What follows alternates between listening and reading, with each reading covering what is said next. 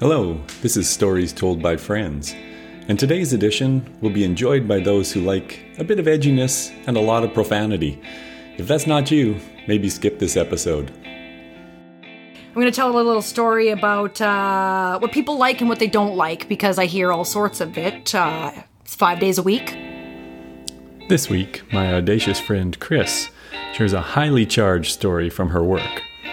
We recorded it in a swanky studio space at her place of business. Brace yourself. Here's the story. Hey. Hi. Thanks for doing this. This is awesome. Such a big pleasure. This is Chris. Hi, I'm Chris. Yeah, Chris is with me. I won't tell you where we are. She might reveal that. I might wait to the end of this conversation to admit where I'm coming from. That's right. Mm-hmm. And it might just spontaneously parlay into an impromptu ad. You never know how many people are going to come here when they realize that what's coming out of my pie hole exists under this roof, which is pretty neat because it is haunted here. So once I say what it is, everyone's going to understand. Yes. Yeah. That's good. So as we get started, is there anything that you would like to say as an introduction to who you are? An introduction to who I am. Let's see. I've owned this business for almost 9 years. It's super awesome. And I got a big personality and I will kick your ass if I don't know you and you piss me off. So that's about it. Okay. And so what business is that? I'll wait till the end of this conversation. Okay. And you can use my conversation to figure out what business it is. How about that? Sounds great. Okay. Excellent. Okay, so the format for the podcast is that I bring in people, they tell stories, I sit back and I don't interrupt, and you just have the mic to yourself, which may be a little dangerous in this case. Ooh, for you it would be. We will see. Yeah. But I may react, I may laugh, I may cry. Maybe. You never know. It's hard with me because I know you're always like, what to do? And then I talk and then next thing you know, you're crying or laughing or we're having a great time. Exactly. Who's to say? Where is the Kleenex? Gee, I didn't bring Kleenex. I didn't even bring it in here because I want to see you cry and I want to full on see it. I don't want to just look at it from a mirror. Ugly crying. Right. Yeah. Exactly. Yeah, you're used to that. I feel like you'd be an ugly crier, no offense. Yeah. Like I sort of feel like your whole face will contort and then just tears coming down your face. Definitely. All right. Okay, I'm turning it over to you and you are on. All right. Well, I'm going to tell a little story about what people like and what they don't like because I hear all sorts of it. It's 5 days a week. I've been lucky enough to pick all my clients, but my clients are awesome. They've just got a lot of stories that are interesting to myself and whoever's around me. So this story will come to you from about 11 years ago. I was working behind my chair. Here we go. Everybody catch on to what I do.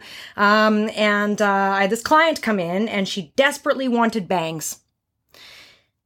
And I looked at her and I said, it's not going to suit you because your forehead just cannot contain it and you're not going to like them.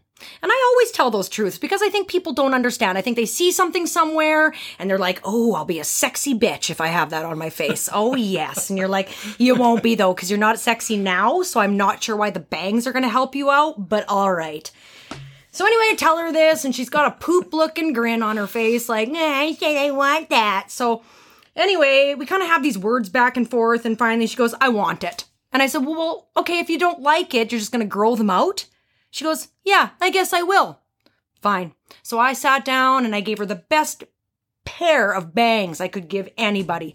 I sat there for probably about 12 minutes, really picking where they were going to come from, how they were going to sit down, everything like that. They were a pack of shit, just like I thought.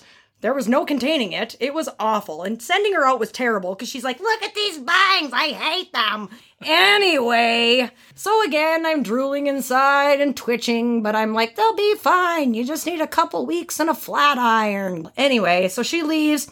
Sure as shit, I get a phone call 4 days later, and it's her. And she says, can I come down and talk to you about my bangs? I thought about it. I really did. Do I want to have a bang talk on day 4? All right, come on down. So she comes down and comes into my room and sits down on my table and she goes, I'm not happy. And I said, you're not happy, hey? With the bangs? I told you wouldn't be. So what are we going to do? And this is what she said to me. And I wish I was lying, but you can't. She wanted me to clipper them off. Now, if people don't know what a fucking clipper is and what it does for you, it takes all your hair off, right from your hairline. So when I asked her, you want a male pair of clippers that I'm just going to line up on your bangs and clipper off. So every 2 weeks of your life, you have to come in so that I can clipper them off. Yes? She goes, no, I just want it done once. You understand how hair grows, right? I'm going to clipper it off, and then it's going to grow in like an old buzz cut. Are we ready? She thinks about it. Yeah. I sat there really quiet, and I just looked at her. And in all honesty, I don't think I've ever been this honest with a client. I just looked at her and I said, you will kill my fucking career. I need you to go. And she just looked at me. What? Just lost it. I said, you can grow them out. That's the best part. I can't clipper them off. You're joking me. This is insane.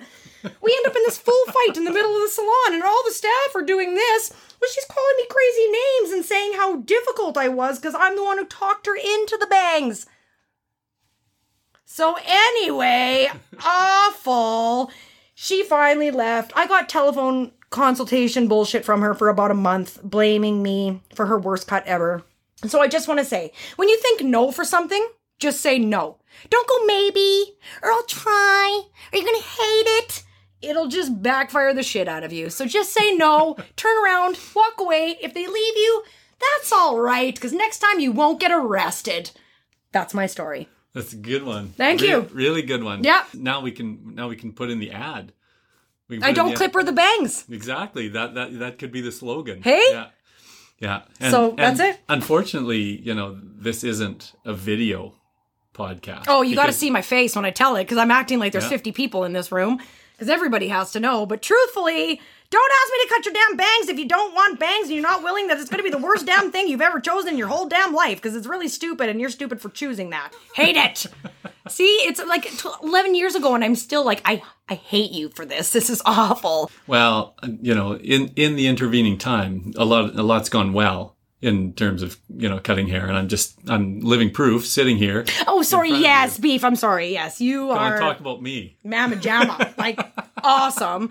And we're in my own business now. Yes, I own Kleptomania. But I think that getting out of somebody else's thing that just watch this go down and don't actually step in and are like, you're a whack job, please leave my shop, is probably why I opened my own, so that I can say those types of things. Oh, that was elsewhere. Yes. Oh, yeah. Yeah. That's right. Mm-hmm. And so how long have you been open here? I've been open here for 9 years in July. Nice. Yeah. That's very good. Pretty good. Well, and so I think what we'll do is we'll just put in a huge plug because, if anyone's listening to this, whether you live in Saskatoon or anywhere in the world, this is where you should come. I'm telling you true. And we do have a liquor license, so you get to come in and enjoy any liquory beverage, which helps me too, because then I don't have to listen to your garbage once you've had 2 or 3, so we're good.